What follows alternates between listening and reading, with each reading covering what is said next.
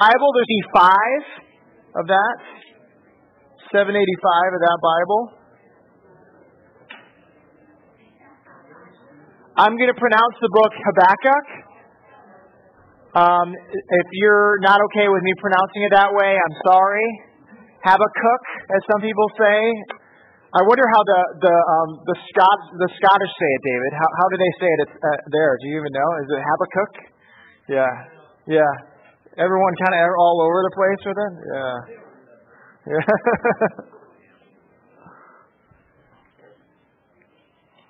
Well, in 1946, Jimmy Stewart played George Bailey. And George Bailey was about to take his life. And how could this movie, where a premise is someone wanting to take his life, become one of the most popular Christmas movies of all time? It's a Wonderful Life. Well, you see that George Bailey in this movie, It's a Wonderful Life, has an existential crisis. He's upset that he feels like life has kind of passed him by. Others have gotten the fame. In his desire to serve others, he's at the very bottom. He's lost his money, and now he's facing arrest on Christmas Eve. And on Christmas Eve, he's decided it's better that I just not be around.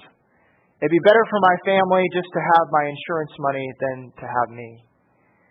And the major kind of premise or twist in this movie, It's a Wonderful Life, is this angel coming and showing what life would look like, what the world would look like without George Bailey. I think Jimmy Stewart is this thesis of the everyman, in America, and he kind of played that in his roles. And he kind of has this question that many ask at the time of Christmas: what is my life worth? What is its meaning? What is its purpose? And as George Bailey displays that, it kind of comes upon us as we watch It's a Wonderful Life. I don't know why this movie is so popular. Eric Keelish and I were talking about it, that it wasn't very popular when it came out, but because of the reruns, it just people love it, and people just keep on watching it. It's kind of a tradition for many families to watch It's a Wonderful Life over and over again. But I'm going to make an assessment on why I think it's popular. I think it's popular because the Christmas time can be some of the most hardest times for people. It can make you do some assessment and evaluation. When you're around your family, you can kind of compare. How have I done? How does my family look? In giving of gifts or receiving a gift, how much can I actually give? How much money do I have? And many times where a lot of movies, Christmas movies, seem to be revolving around love, people will ask, where's my relationships? Do I have someone that's special in my life? Sorry to be downer Dan at Christmas time, but it is a hard time for people. And whether it's not hard for you or not, I hope you would, through this passage this morning, evaluate and assess. Evaluate, how do you look at your life? How do you vindicate the contributions you've made to this world? How do you justify your existence? I think as we look at this book of Habakkuk, especially chapter 2, the questions that George Bailey asks are some questions that Habakkuk asks, and some questions that maybe we should ask too. You might be wondering, why from Habakkuk can you get this, especially a hard passage? I encourage you. It's very poetic. And if you feel like closing your eyes, I like to in the Minor Prophets and just hearing it, sometimes orally, do that. You can feel free to follow along. It's a longer passage. And hear the poetry of the Minor Prophet of Habakkuk. Habakkuk 2. I will take my stand at my watchpost and station, myself on the tower, and look out to see what he will say to me, and what I will answer concerning my complaints. And the Lord answered me, write the vision Make it plain on tablets so he may run who reads it. For still the vision awaits its appointed time. It hastens to the end. It will not lie. If it seems slow, wait for it. It will surely come. It will not delay. Behold, his soul is puffed up, is not upright within him, but the righteous shall live by his faith. Moreover, wine is a traitor, an arrogant man who is never at rest. His greed is as wide as Sheol. Like death, he has never enough. He gathers for himself all nations and collects as his own all peoples. Shall not all these take up their taunt against him, with scoffing and riddles for him, and say, Woe to him who heaps up what is not his own, for how long, and loads himself with pledges? Will not your debtors suddenly arise, and those awake who will make you tremble? Then you will be spoil for them. Because you have plundered many nations, all the remnant of the people shall plunder you, for the blood of man and violence to the earth, to cities and all who dwell in them. Woe to him who gets evil gain for his house, to set his nest on high, to be safe from the reach of harm. You have devised shame for your house by cutting off many peoples. You have forfeited your life. For the stone will cry out from the wall, and the beam from the woodwork respond. Woe to him who builds a town with blood and founds a city on iniquity. Behold, is it not from the Lord of hosts that peoples labor merely for fire, and nations weary themselves for nothing? For the earth will be filled with the knowledge of the glory of the Lord, as the waters cover the sea. Woe to him who makes his neighbors drink. You pour out your wrath and make them drunk in order to gaze at their nakedness. You will have your fill of shame instead of glory. Drink yourself and show your uncircumcision. The cup in the Lord's right hand will come around to you, and utter shame will come upon your glory. The violence done to Lebanon will overwhelm you, as will the destruction of the beasts that terrified them. For the blood of man and violence to the earth, to cities and all who dwell in them. What profit is an idol when its maker has shaped it, a metal image, a teacher of lies? For its maker trusts in his own creation when he makes speechless idols. Woe to him who says to a wooden thing, Awake! To a silent stone, Arise! Can this teach? Behold, it is overlaid with gold and silver, and there is no breath at all in it. But the Lord is in his holy temple. Let all the earth keep silence before him. The grass withers, the flower fades, but the word of our God will stand forever. Let's pray. Heavenly Father, this is your word. This is the history of your people. I pray, Lord, that we would see ourselves in this story, and we would see the way that we can be justified by you. In your Son's name, amen. Habakkuk is a minor prophet. And when I say minor prophet, I don't mean it's insignificant or minor. Instead, when it says minor, it means it's shorter. That's why there's minor prophets and major prophets. The major prophets are larger, the minor prophets are shorter. And again, there's nothing minor about this book. In fact, this book is talking about a very troublesome time in the life of Israel. We can see at this point in time, as Habakkuk writes, is that the northern kingdom has already been taken out. The 10 tribes have been taken to Assyria, and now all that exists of the people of Israel is Judah, the 2 tribes of the south. And the southern kingdom at this point has some problems, has some serious troubles. And now Habakkuk is talking about the troubles that he's seeing among Judah. And he's crying out to God in the first chapter about these troubles that he sees. He says, God, do something about the injustice. Do something about the evil. And God responds. And he says, I will do something about the evil. And this is what I'll do. I will send a new nation, Babylon, the Chaldeans, to take out Assyria and then to take out you. to take the nation of Judah and take its people and take them away to another land. Wow. I didn't get to spend a lot of time at the end of chapter 1, and Allison Umbarger did a good job asking me a question. She was asking me what this whole thing was about. He bringing them, all of them, up with a hook. He drags them out with his net. He gathers them in his dragnet, so he rejoices and is glad. It's talking about this nation of Babylon, the Chaldeans. What they would do is they would take hooks and pierce them through the bottom of people's lips. And then they would string people together with these hooks and then drag them to Babylon.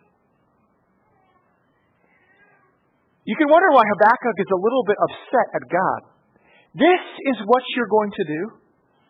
This is who you are, that you would take us as a people and drag us out of Judah?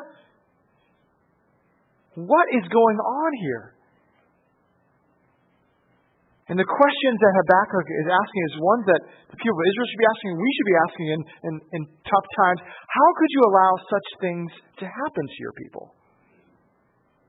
How can you say you love Israel when now Israel will not exist with a land of itself? It will be taken. If you want to read a shorter book of Job, read Habakkuk. Okay? Instead of having to read 42 chapters about suffering and what Job faced, now you get to just read 3 chapters, which is a little bit nicer. That's why Habakkuk is good for us to kind of go over.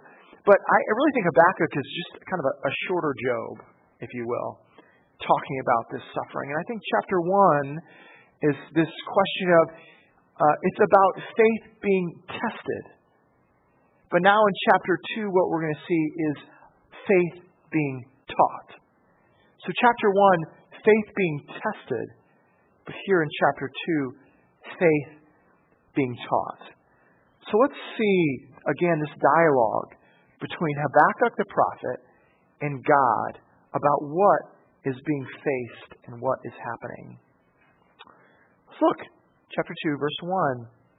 This is still Habakkuk talking. He says, I will take my stand at my watchpost and station myself on the tower and look out to see what he will say to me and what I will answer concerning my complaint. Here, Habakkuk is taking the position of a prophet. A prophet waits to hear from the Lord, and he uses in a kind of an allegory to show that it's like being on top of the tower of a city. And people at the watchtower or stationed up there would see what storms are coming, what armies are coming. They would be all the first to see what is happening. And here, this is the position that Habakkuk says he's at, waiting upon the Lord to come. How will you come? What will it look like? I will wait to hear what you have to say. And really, it's a position that we see that is part of the Advent season. It's a position of waiting. Advent means arrival, the coming of God. And the prophets have that position of waiting. If you read Luke 1, you see that many people also have those positions of waiting, from Zechariah to Mary to Joseph. All of them have a position of waiting upon the Lord to come. And this position of waiting is not just a position of just sitting and doing nothing. It's a position of longing and being in obedience even when you have to wait.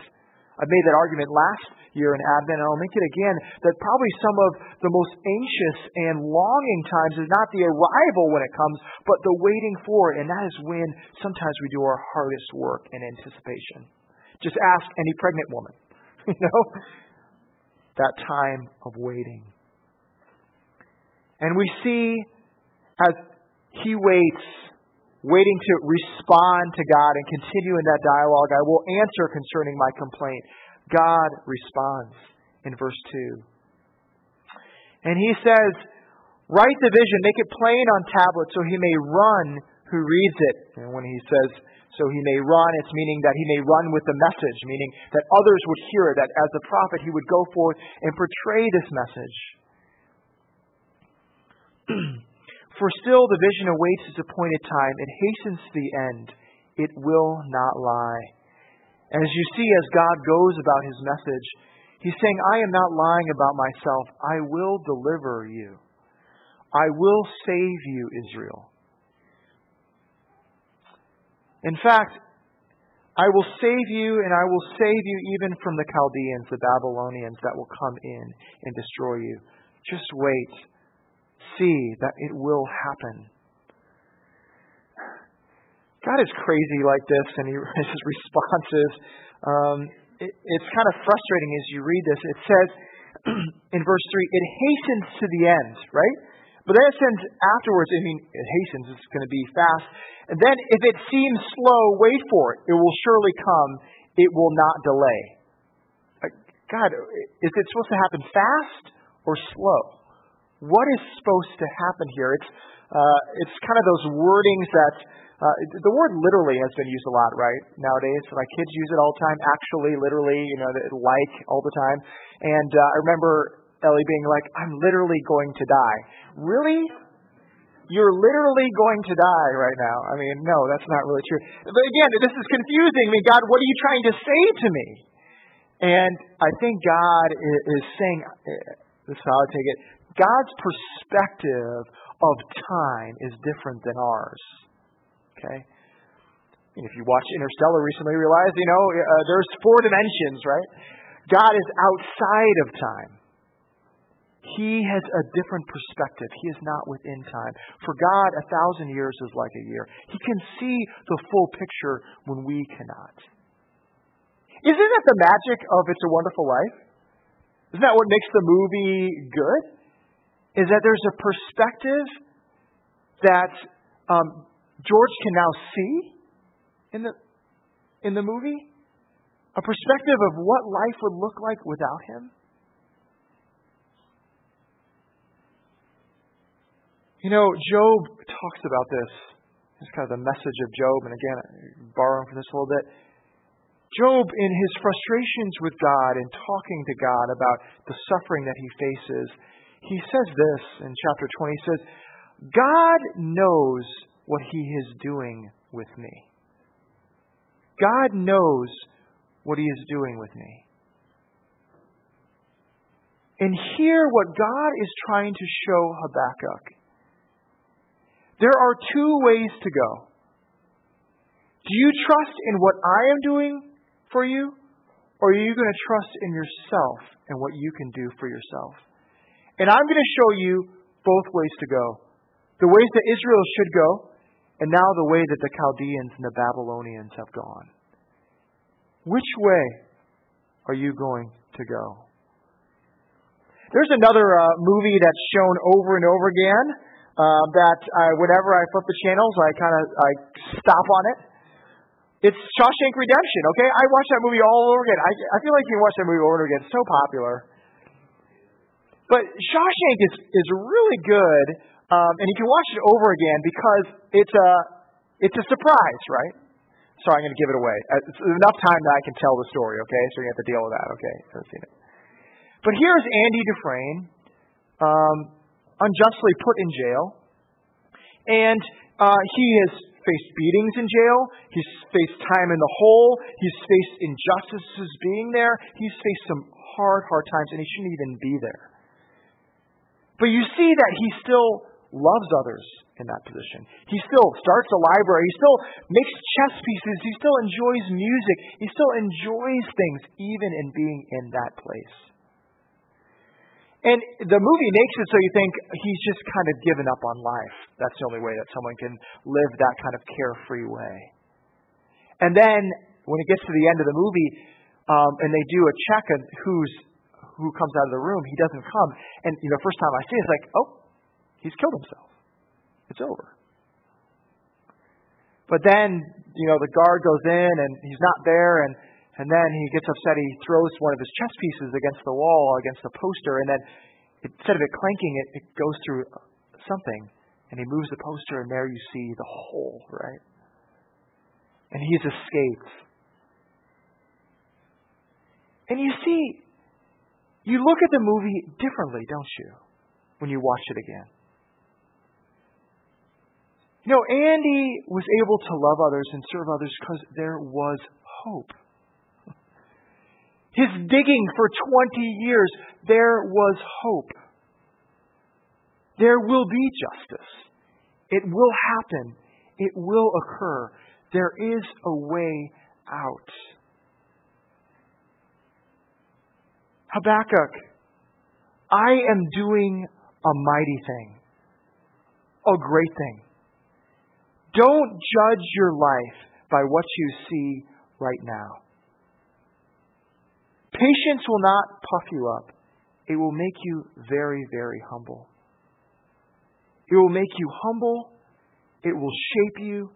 It will mold you. It will allow you to see hope that comes ultimately from me and nothing else.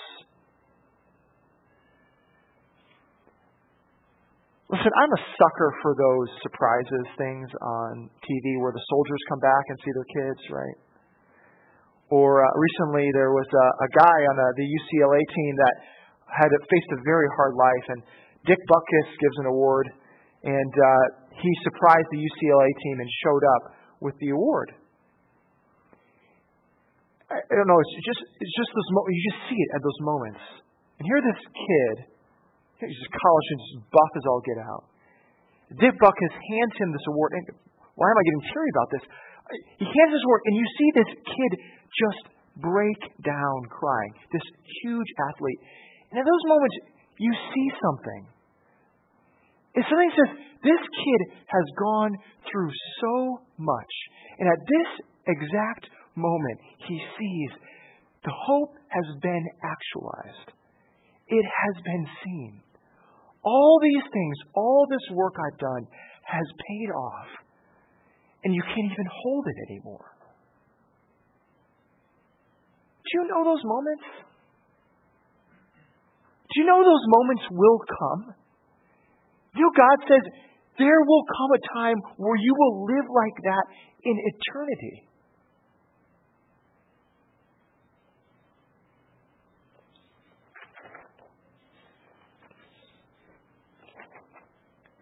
But do you say, oh, God, it's just not working out?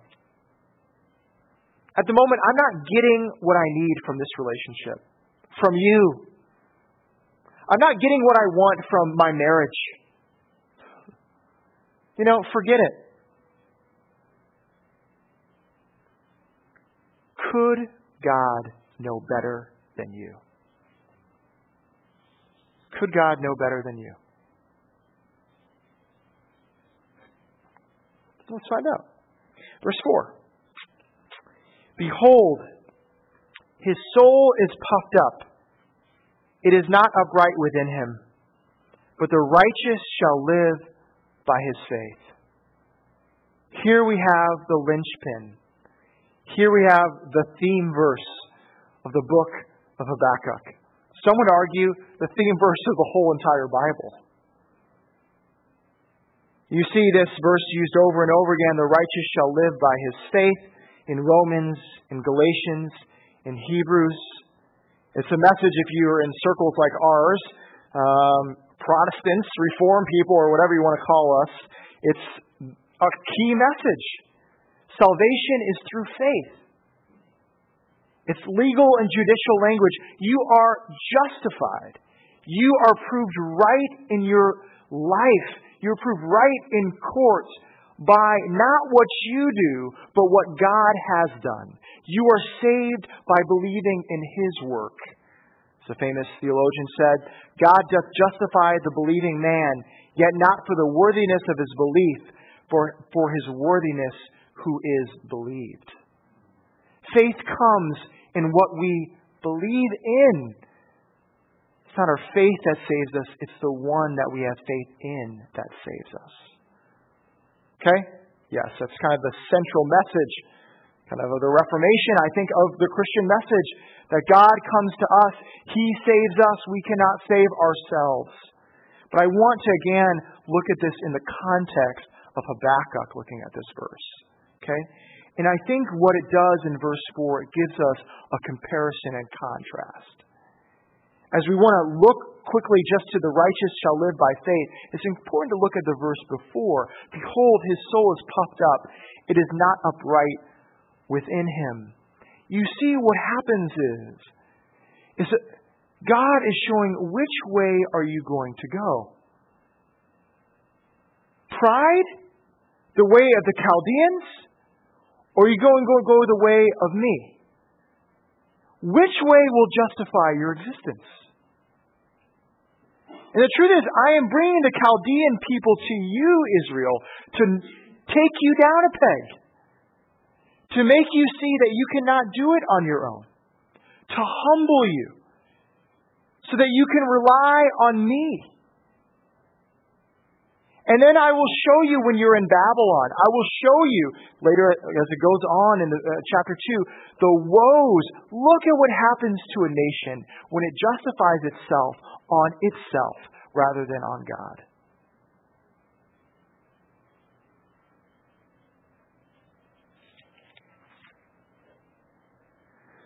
If you look specifically in verse 18, it says, "What profit is an idol when its maker has shaped it, a metal image, a teacher of lies?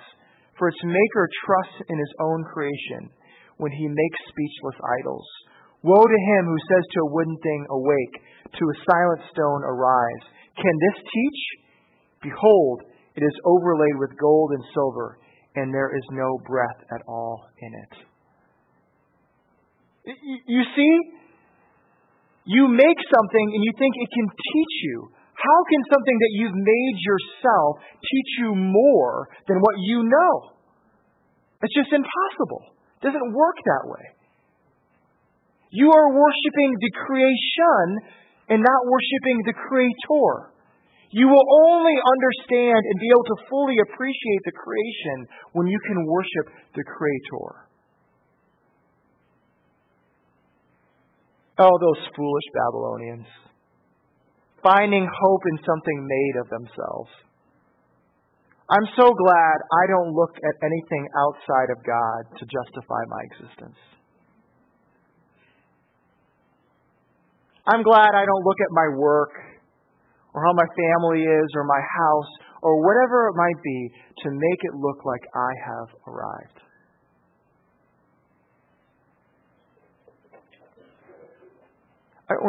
And this can happen for women and men, but I think It's a Wonderful Life speaks to men pretty powerfully. And I think this passage speaks to men. I want to speak to you guys, speaking to women too, but I want to speak to guys. We find our worth and our justification so easily in what we can accomplish.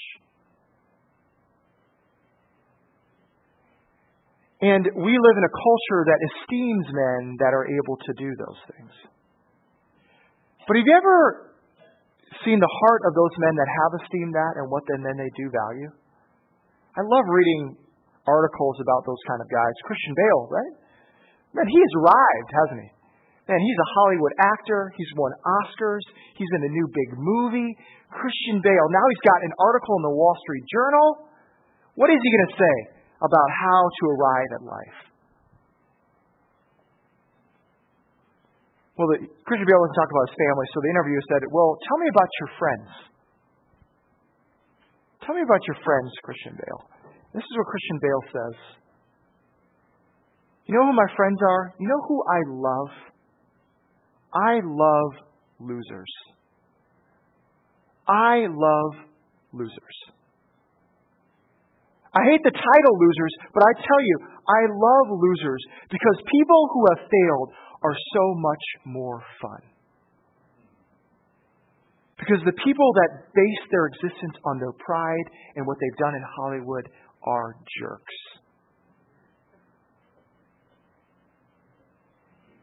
And these people that are quote-unquote losers are the ones that show me what really matters in life."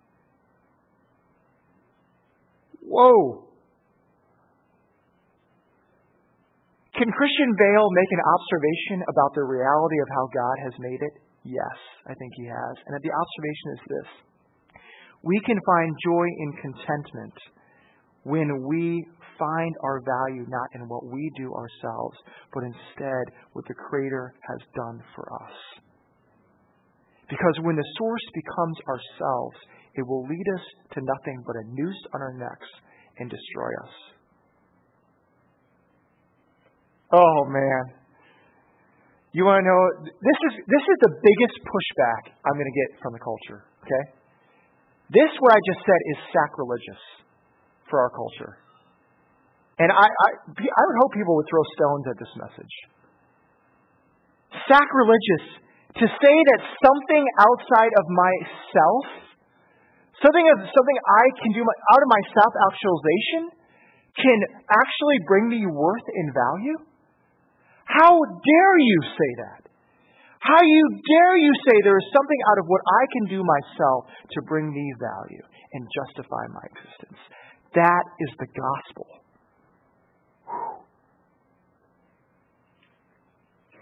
Okay, now transfer to Habakkuk. He's saying the same thing. God, you're saying Israel can have value and worth and justification when we have no more land?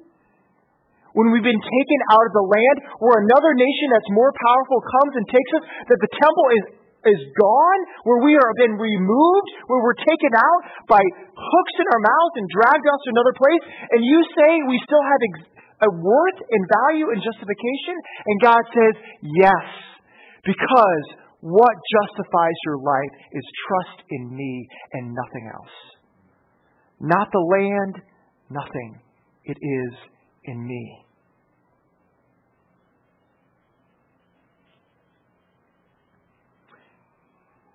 This passage is so good because there's sections in this passage, verse 14 and then verse 20, that God breaks through what is happening around to show His power in horrible circumstances. Verse 14 is so rich. Here it is, all these woes and all these bad things around, and then God says, "For the earth will be filled with the knowledge of the glory of the Lord as the waters cover the sea."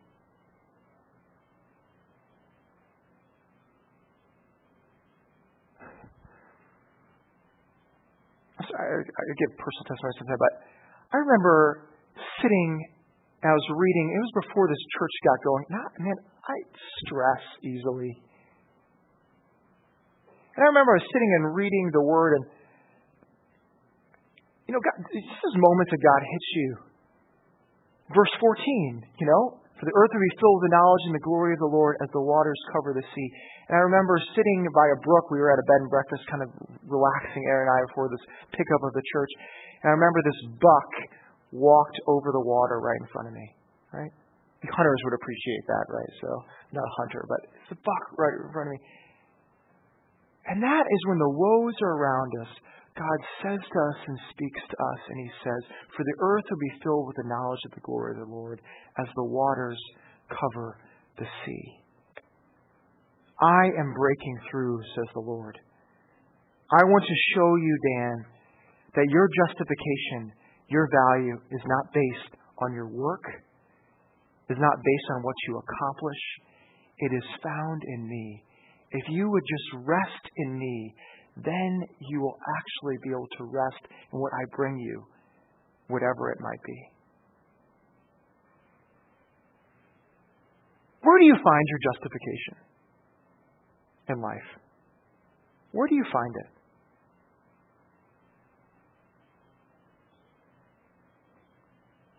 For the Lord is in His holy temple. Let all the earth keep silence before Him.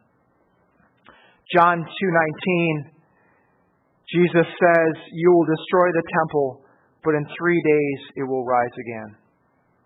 Who's He talking about? The physical temple? No, He's talking about Himself. Jesus is that temple. In Revelation 21:22 it says, "And I saw no temple in the city, for its temple is the Lord God, the Almighty, and the Lamb."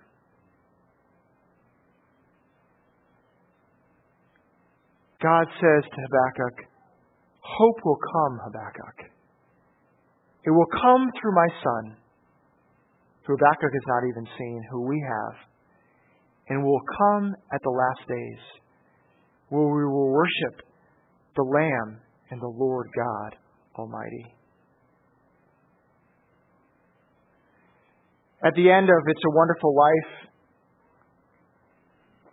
George goes back and sees that, people are all celebrating his house. He wants to come back. Oh, it's good. I'm here. And then all the money he needed to pay, they bring all the money himself and give it to him.